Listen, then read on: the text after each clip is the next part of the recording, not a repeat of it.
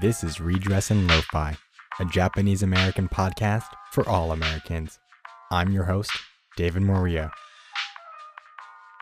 Have you ever heard of the term grassroots? What is a grassroots campaign? A grassroots movement is one which uses the people or community as the basis for a political or economic movement.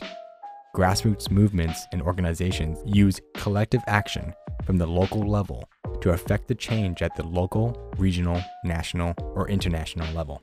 What's an example? The biggest one that I know is Bernie Sanders. When he ran for president in 2016, he ran with the idea that his campaign is a grassroots army of volunteers and small donors.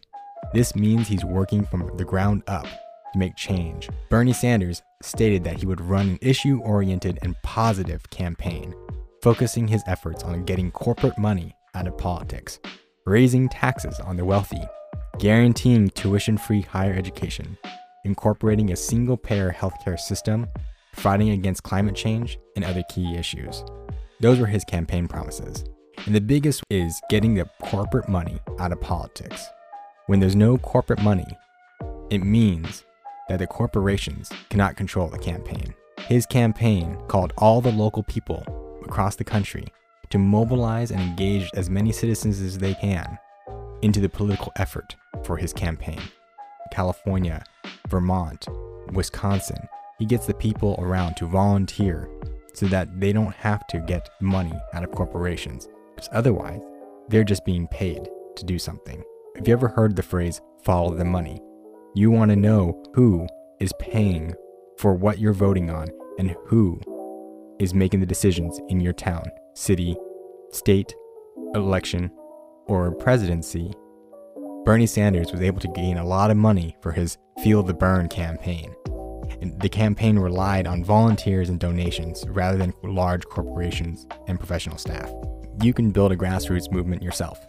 For example, if you wanted to feed those who are living on the streets, you're going to ask around to see who can help you, who can volunteer with you, who can donate food, salads, pizza, masks, hand sanitizers, or do you fundraise the money so that you can pay for that? I helped a friend serve pizza on Skid Row in Los Angeles. The organization found the pizza, the masks, the hand sanitizers, and the water to give out to the people that day. It felt really good, and we made a difference in those people's lives. That's grassroots. We all came together and did something. What is an opposite of grassroots movement is something like Prop 22. Prop 22 in California is a proposition on the 2020 ballot that says all rideshare drivers by Uber, Lyft, and DoorDash will become independent contractors, which they say will give them the flexible hours and some extra benefits. But when you look at who's funding Yes on 22, it's paid for by Uber, Lyft, and DoorDash. They are spending hundreds of thousands of dollars for this proposition to pass in California. You have to question, why are they putting that money into the campaign? Are they putting money into the campaign to help their employees, or are they helping themselves? See, the drivers don't necessarily want 22, because if 22 passes, it can prevent them from collective bargaining and protesting. It also does not guarantee them minimum wage or sick leave. Prop 22 is a top-down method where corporations are paying hundreds of thousands of dollars to get a law passed that can potentially harm their employees, but give themselves more money. That is not a grassroots organization. That is corporate sponsorship. So why are we talking about this today? Because redress and reparations in the 1980s started as a grassroots movement for the Japanese American people. They came together to stand up to the government, to make them apologize and pay out reparations for their wrongful incarceration during the war. And the first step to a grassroots movement is to come together and talk about the issue. Usually that's in a form of a town hall. It means people come together to voice their concerns, to talk about how they can organize, and work together to propose the next step. In today's podcast, we're going to listen to a town hall that was recorded in 1983, where many people came together and shared their experience about what happened to them and what happened to their families. A small handful of the people you will hear today are not Japanese American, and some of them are hearing this for the first time. Why is a town hall important? Because if we don't speak out and we don't listen to each other, we are staying silent and taking the side of the oppressor. It is vital for us to talk about what is happening to us, our families, and what we plan to do to resolve these issues. It is equally important to listen to those who are voicing their concerns. If we don't listen, their voices are falling into silence. Today's podcast episode is a little different than most because we're going to hear from multiple people in short spurts. I don't know many of these people's names because they were not mentioned or written down, and that's how town halls can work. You don't have to know everybody's name. You just need to listen to their stories. And this is a place to ask questions. Everybody's invited to be in a town hall. And if you have a chance to go to a town hall in your city, I encourage you to do so. These stories matter. Our stories matter. And if we just take 1 to 2 brave moments in our lives, we can start a movement. We can change lives forever. When you start to make a change in your city, that has an expanding ripple effect into what this United States can be. The phrase we say is, act local, think global. And before we jump into today's podcast, I do want to preface a few terminologies that you may come across. Because this is a Japanese American podcast, we are going to hear some words that are often used in Japanese American communities. Let's start off with a simple lesson. 1, 2, 3. Ich ni san. Ich ni san. 1, 2, 3. Ich 1. Ni 2. San 3. Easy. You may hear the term Issei.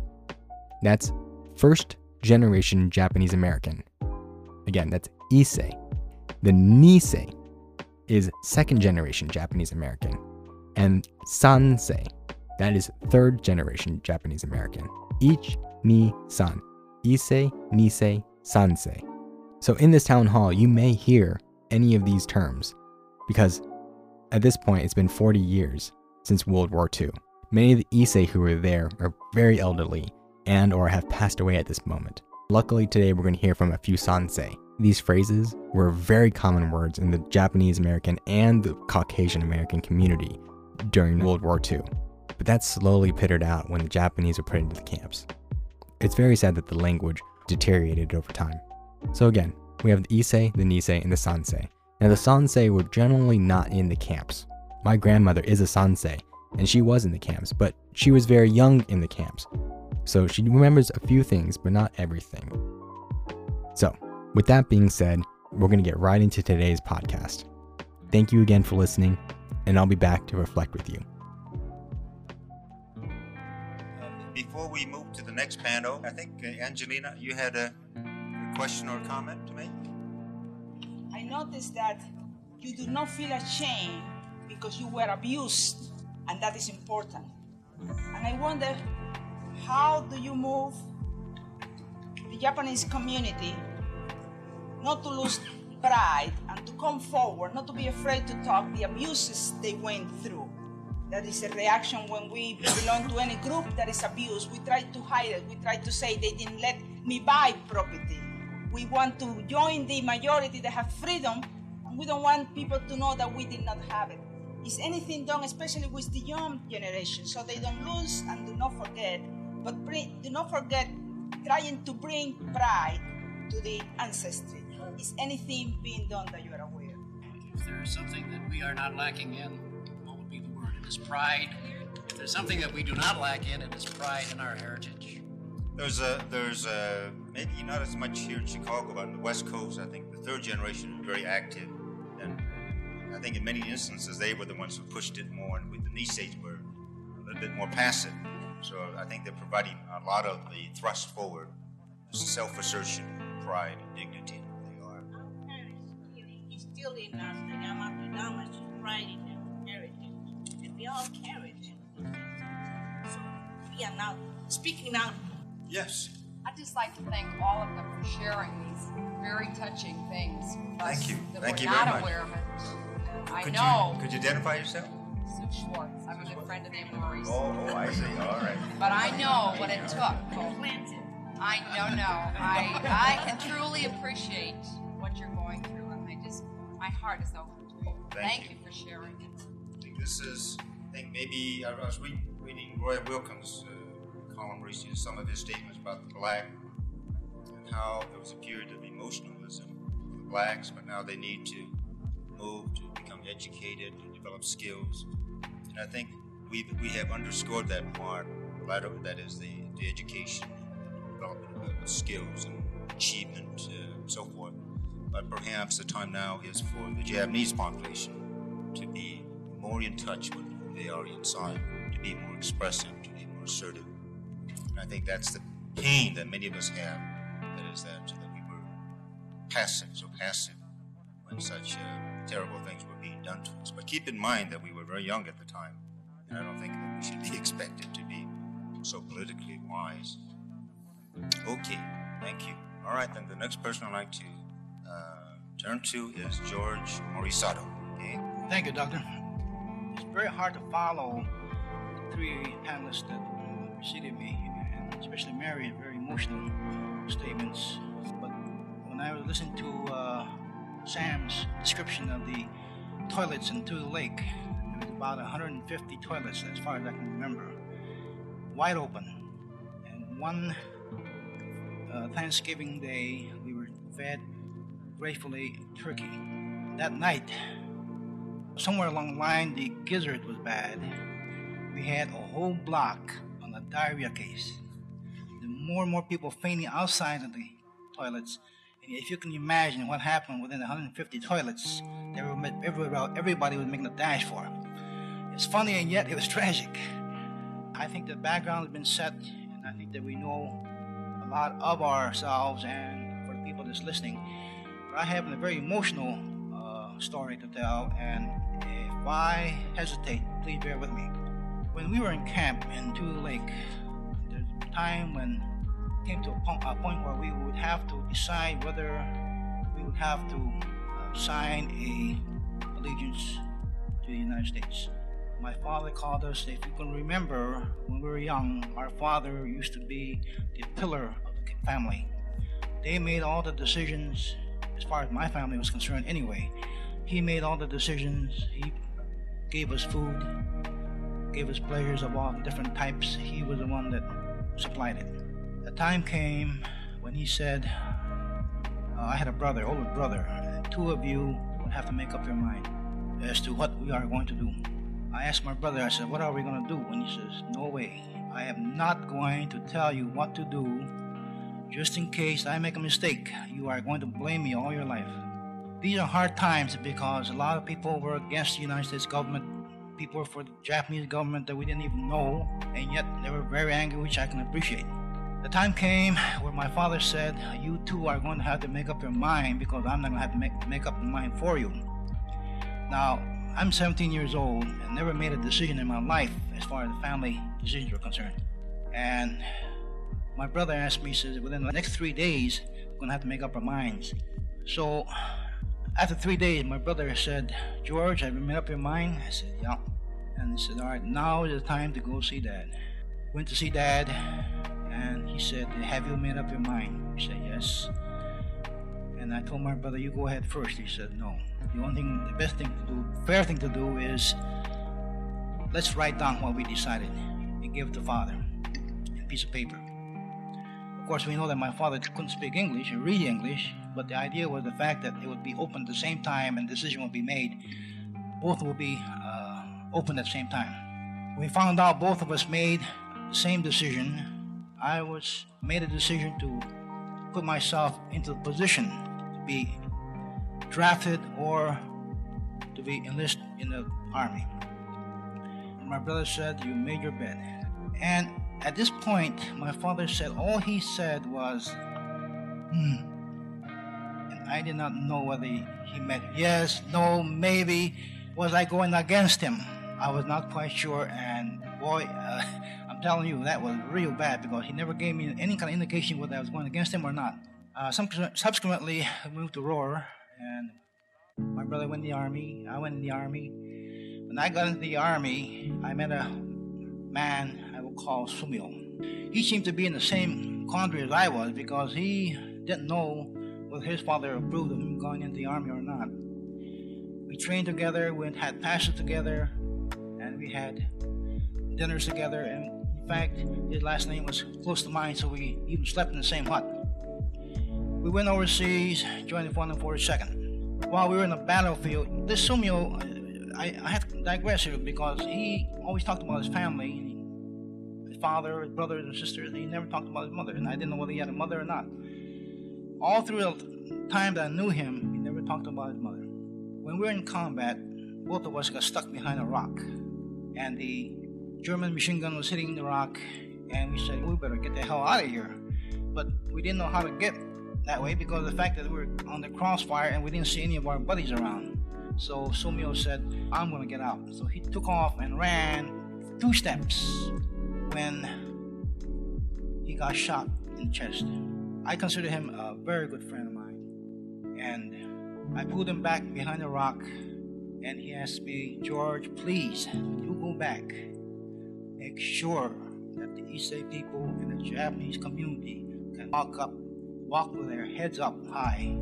We are dying for it here. I said, you're not dying, so be careful. I said, we'll get you out of here. He says, no, George, I want to make sure. Promise me that you will go see my parents. I said, do you have a mother? He didn't answer me. But he talked about his father and his brother. But then last 5 minutes before he died, he told me a lot of things about the camp. And he wanted to make sure.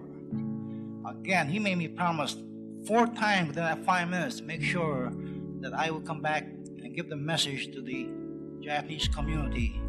Make sure that they are proud to be Japanese or Japanese American and to be in this country. Right before he died, he hollered, Okasan. That was mother.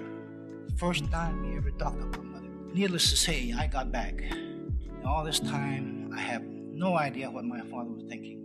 When I got back, I took 2 buses, 1 car, a truck to get back to where my parents were. The truck was the last leg, and before I got on the truck, I was able to get a hold of my father on the cafeteria in Jersey. Dad, I said, I'm coming home. He said, okay.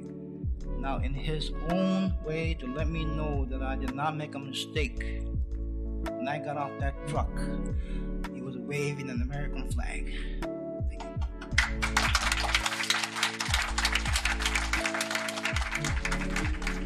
I understand it perfectly. How much is this going to the outside? I am like the Sananita Yokodes. I demand attention.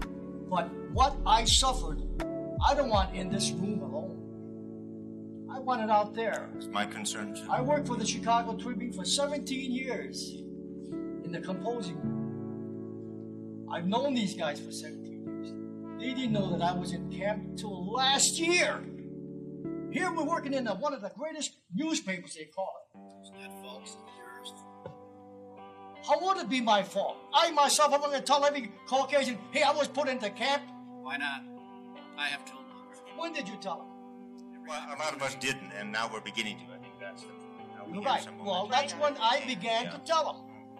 And when I began to tell them, right in the paper says, we're asking you for 25 grand. They say, oh, now it's money. Now it's money. Hey, let's get off of it. No, don't rock the boat. Says, do you serve in the American Army? I said, what? They didn't even know what the 442nd looked like until it was shown this late. We have to learn to express ourselves not in our own group, because I don't believe in it. We have to learn to express it on the outside.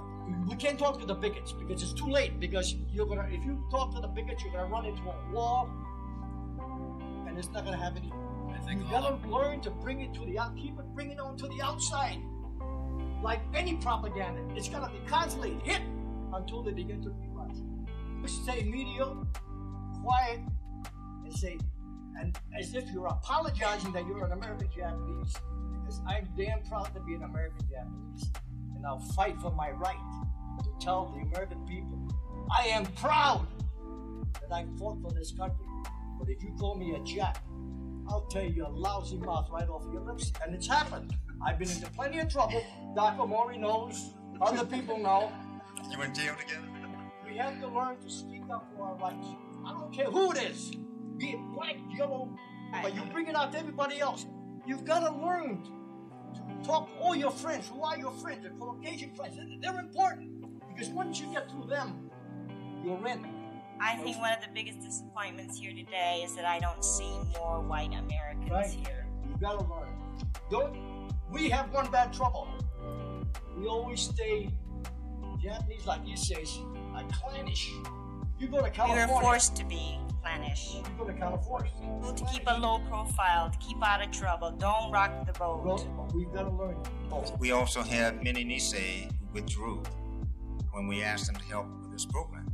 And that's a very painful thing to see. But I just hope that this will go mainly to the outsiders who begin to realize what is going on. The only thing good that I got out of camp was a diploma from the Department of Interior, Indian Affairs, so I can con myself and fish and shoot, and that's about all I got out of it, out of all my years in camp. There's one personal experience I'd like to tell you about to underscore what you're saying. That is, I have been in the news in many various papers about my personal experiences. It's very interesting to see the responses to it. One person said, "I saw your picture in the paper." Another person, "That was interesting." And those, by and large, those are the responses. And that's what I meant by the ominous sense there, that there's a silence there that is not healthy. I just wanted to say something that I found shocking. Mary's been telling me for the last year about this, and I couldn't believe it. I couldn't comprehend that this happened, that you people have suffered, and I didn't know anything about it. So I went to libraries. I'm a prolific reader, and I would go to libraries, and I would go to reference works, and I couldn't find anything on it. One or two little picture books. And I said, where is history? Besides all the hurt that's going on, a major part of history is missing from the United States. I am ashamed to say that I am a citizen. I'm ashamed. You're proud to say you're citizens, and I am ashamed to say it for what has happened. I just wish there was some way that I could repay personally. If this monetary repay is nothing, the anguish, the pain that you've gone through can never be repaid, never. There has to be history rewritten. It has to go further and discussed. I'm so ashamed, and I just wish I could do more of it. I appreciate your statement very much. I have never heard, the first time I heard a non-Japanese say what you did just now.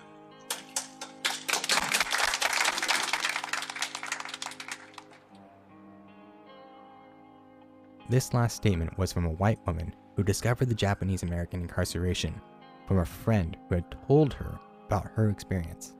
She came out to listen to the Japanese American community fight for their reparations. That doesn't happen very often. You hear a white woman coming out to help and listen to the people of color and to really understand it. That's so powerful. When the moderator said, "This is the first time I've ever heard a Hakujin or a white woman say that made me feel something, because I never hear that. I never hear such passion in a white woman talk about how mad she is about her country, what the country did to our people. So surprising. And I really wanted everybody to hear this, because wow. And she points out that when she looked for information about this, she couldn't find any. And that's scary to me. It's scary to think there was nothing 40 years later about the Japanese American incarceration. They weren't teaching it in the schools, they weren't writing it in the books, and they weren't studying it. America was trying to hide something they did to their own citizens, and that still happens today. There is so much history that's been lost and unwritten because the government doesn't want you to know. If you knew the truth, you would not trust the government. So many people do not know about this history because it's not being taught in their schools. And when they are taught about it, it's very glossed over. I remember when I was in high school, I was only taught maybe a paragraph or two about the Japanese Americans. I may have seen one photo, and that was it. And they said it happened, the Japanese were fine, and it was all over. That's it. There's so much of this history that I've learned since then, and is not ideal, as the textbooks might tell you. And when President Trump calls for this nationalist 1776 project to promote American glory and discredit any anti-bias training and to ignore critical race theory, he is trying to erase more than just history. To think that by teaching race, it is racist to teach about race. I don't understand. We only live in one human race. But whiteness is a social construct that is developed by the white people to make them feel better over any person of color. We need to teach this fact of life. We have to understand that race is a real thing. Every day, people of color are judged by the color of their skin, whether it be a life-threatening event or just plain, you're smarter, you're dumber. It is critical that we learn our history, because if we never knew about slavery, the Trail of Tears, Manifest Destiny, or the Japanese American incarceration, and so many of the other injustices in our country, and how it affects the people of color, you would only think America has only ever been on the right side of history. If you are a person of color, your culture has at one point been demonized and disenfranchised. As a Japanese American myself, I did not know about this history very well, and it wasn't until a couple of years ago that I understand how important it was for me to understand my history. It changed my life forever. We need to educate ourselves because the government is not going to help us understand what they did wrong. But it is important for us to understand what wrongs we've done in the past so that we can never make them again in the future. President Trump has already said that he wouldn't know if he would have done the same thing to the Japanese Americans if he were in that position in World War II. And that's scary, because we're on the precipice of war with any other country, and if something happened, it could happen again. Unfortunately, they're happening at our southern border right now. Mexican people are crossing our borders, and he's putting them into camps. Now, these weren't started by President Trump, but it's still not good. We often say that these things should never happen again, but they're happening. We are on the precipice of going to a war with any other country, and if President Trump signs an executive order to put any persons of color into camps, what would happen? We gotta think about that. We were very lucky in 2001 that the Muslim Americans were not put into camps, and that was because the Japanese Americans came out and said no. They fought for that. They fought for their law to say, no, this was wrong and it can't happen again. We won't let it happen again. But with this presidency, we do not know if that will ever stay in effect. These are conversations we need to have. We can't just stay silent, and we have to start self-educating. We need to be active in our resistance. And the first step is self-education. 2020 has been a roller coaster of emotions. We are living in a time like no other. And it's crazy to think that we are 8 months into this. And it's unfortunate to hear how many deaths in this country just because our president is not taking this seriously. But as unfortunate as this era is, we're also living in a moment of technology where communication and information is at our fingertips. We are allowed to talk to anybody around the world with just a few clicks of our fingers. And if we want to know something, we want to study something, we want to look at our past or discover what other people have found, it's right there. And with that amazing power, we have the responsibility to continually seek out information and listen to people. Facts over feelings, people. Facts over feelings. We may think it is okay not to wear a mask, but it is a fact that a mask will help prevent the spread of coronavirus. We may think that climate change is not real because we can't actually feel it or see it, but it is a fact that the earth has gotten hotter and hotter over the past few decades because of human industrialization. That is science. We may think that we know our history, and the fact is, we don't, because we are not being taught true history. With that being said, we are going to continue today's conversation to seek out new information. Let's go back to that small room in Chicago, Illinois, and listen to the stories from the people who were there. When I heard George's testimony, it reminded me that I'm a member of the Chicago Nikkei Post, the American Legion, Nikkei Post. A group of Chicago Post members attended the dedication of a monument erected at the former site of the Roller concentration camp in Arkansas. And this monument dedicated to 32 Nisei who entered the service from these centers, went served overseas with the 442nd, and were killed in action. And their bodies were brought back again.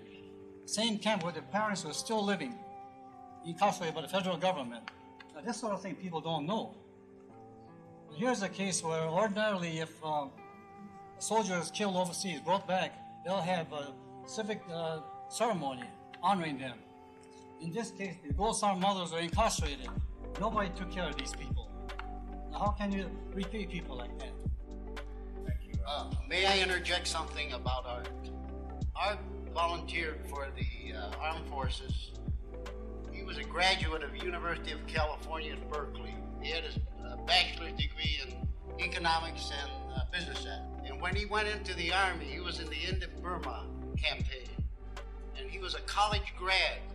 And when he went overseas, he was a mule skinner. But I bet he was the greatest mule skinner they ever had. Was there a comment that you want to make? And then I just to say something. When I was in camp, I was a registered nurse, and I saw all these horrible suicides and mental illness. And my oldest son just died, and he died because he was beaten so badly when he came out of camp. And my little boy who was born in camp had thymus gland that was pushing his heart, and I gave him mouth-to-mouth resuscitation just to keep him alive. And now he's an attorney. But you know something? He used to look at his birth certificate and he says, "Where is this Minidoka, Idaho, where I was born?" And I'd say, "It was the concentration camp." And he says, "You know, Mom, I don't know whether to believe you or not. I've never read it anywhere in the books." And he finally went to law school. He calls me up in the middle of the night. He says, "My goodness, you were right all the time. I'm reading Hirabayashi versus the United States government." And he says, "The first time I've read anything in print." And he said, "That's your old buddy Gordon Hirabayashi." You know, I used to talk to him, and he'd say, "You know, Mom, I don't know whether you're really exaggerating or telling me a big tale, or, you know, I just can't believe all this stuff." When it's never been in any of his books until he reached law school. That's a long time to go. Thank you, Betty. Reporter from the Revolutionary Worker newspaper. I just like to follow what the lady said here, though. I also feel that a lot of what's come out makes me ashamed to be a citizen. And I think it's very important, though, what Mary has said, calling out a lot of the racism that exists among white people in this country. I think, though, at the same time, we have to also look at, like, I never knew this either, that these camps even existed while I was in high school, because it was never part of even the history, and I didn't know any Japanese people at that time. And these things have been intentionally, people that have a lot of control of the society, who prints the textbooks. The man said about the Tribune, the Great American, you know, they were part of whipping up war fever also, and supporting the internment of Japanese people. And I would just like to make the point, I think it's very important for this history to come out so that we know what's happened in the past, but we should also make it serve the present. What are they doing now about whipping up hysteria around Iranian people? They tried to whip up attacks against the Iranian people. Isn't that just something to help prepare the groundwork for another, like they did in Vietnam, to see that those people were nothing but gooks, and that was a reason that we should fight against them? And so I really think that, again, this country is preparing for war, and we should take this history, these lessons of the past, and apply them to the future. Okay, thank you very much. We're certainly all seeing the sense of a mission that we work ahead of us. I wanted to, maybe just 3 hands here, and then I'd like to turn it over to Tina, I think. So could we start with you, and can you give your name? Yes, I'm Chris Yoshioka, Yeah. Sensei. Yeah. I'd like to thank all of you, everyone here, for giving me a history that I felt I knew was there, but my parents never talked about. Things like being in high school, the thing of being thrown out of class for a week, until my father came in. My father refused to go to that school because he knew that I was right. Later on, growing up, you learn to have a sense of humor about it. Things like being drafted, going to the draft board and announcing your citizenship, knowing that you're not going to do it, but just to see what kind of wheels they're going to turn. They didn't know what wheels to turn at all. In the back of my head, the feeling it was very safe to go in the Army, being a nation, even during the Vietnam War. There has been some Orientals to now. Now I'm a Vietnam veteran. And I just want to thank you all. That's one of the painful things I used to hear. So few Nisei parents were able to talk about the personal experience of the evacuation. They could talk about the events, but never what is being, the kinds of things that are being expressed today. I think that's a very important gift that we need to give to the Sansei so they can somehow carry on, that they know our humanness. Tom? There's a number of books written about the evacuation, what grounds is Americans betrayed, Ishimoto's spoilage, and so forth. But again, maybe they're low priority. A lot of libraries don't have them. Maybe they're in the homes of Nisei, on shelves where their children have never seen. That's okay. And I think that's one of the things. Now, also about the evacuation, my kids went to District 64 Park Race. They heard about the evacuation in 7th grade. Their cousins, they grew up and they're now in college and they never heard about it because it was never taught. It's a matter of priorities. Another thing that Shirley pointed out to me is that there's very little being written in the law and the legal and the political science journals about this whole issue, and that's a very disturbing thing to see. Scholars are not especially interested in what we are talking about today. Yes, sir. What was the basis in law for requiring an affirmation of loyalty? They were to get those who were disloyal and use them as bait to trade for war prisoners. Use these people to say, we got them in camp, what do you do for us, Japan? We got these people where we can trade for prisoners of war, and so that was the idea. Those, maybe someone could be expedite those who would go out and work in non-defense plants, go to college and so forth, join the armed forces, but to find the ones who are disloyal and to segregate them. I don't know, this is someone's opinion. But there seem to be indications that we were used as hostages. Right? As hostages. We were used as hostages. This is someone's opinion, I don't know. No, but the question is not why they did it, but what was the basis in law? The law was abided by those times. That just pushed the law onto the side. There was no law. There was no law. The law was maybe at that time when we were incarcerated in the concentration camp, the Constitution wasn't even worth the paper it was written on. In times of war, this country has shown repeatedly that it will not honor a constitution. In times of war, the president has military powers. He can turn this country entirely into a military state overnight. He has the power to do so. That is written in the Constitution. What they did was not justifiable.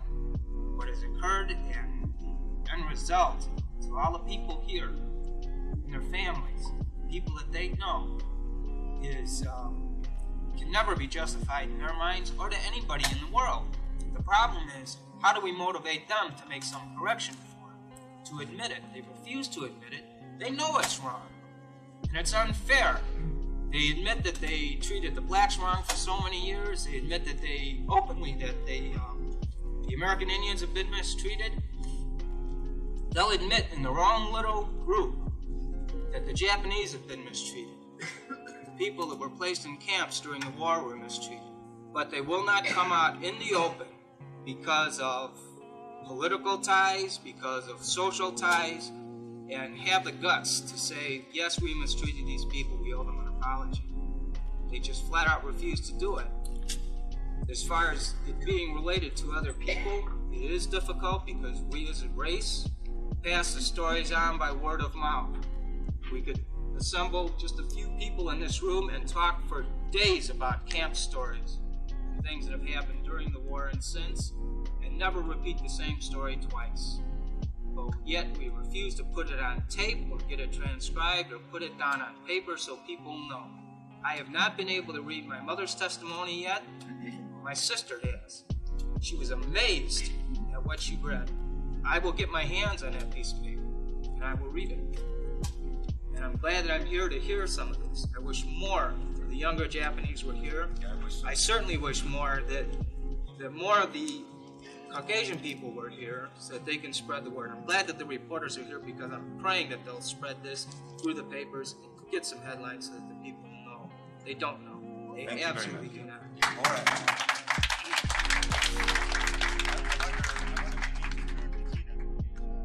We have heard so many stories today, from the sansei who never knew about the camp, to the reporter who says his newspaper would never post it in their publication.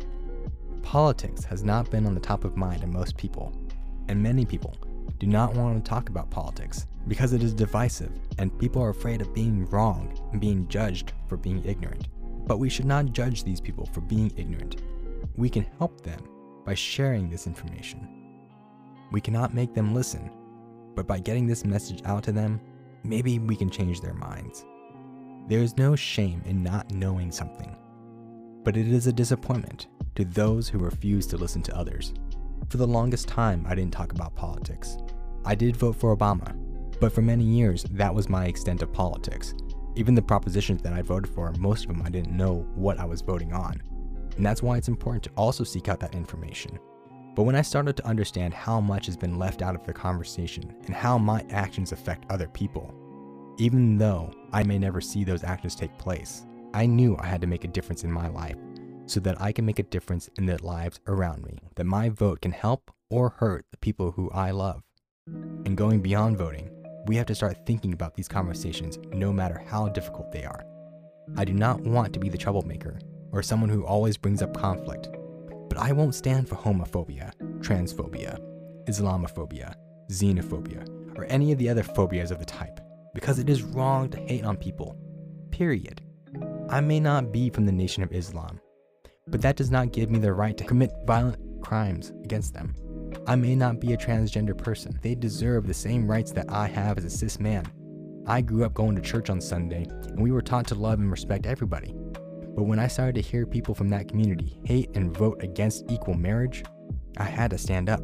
Those rights may not affect me, but I have friends and family who it does affect.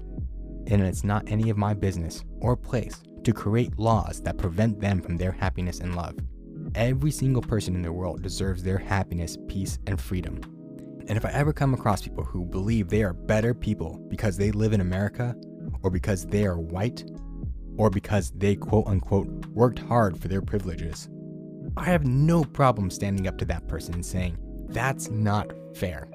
If the system treats us all equally, that would be a different conversation. But the American system does not treat people of color with equal respect and actively creates laws that harm communities of color, sexual orientation, and gender. The Constitution was written for white men with land. Only those people could vote.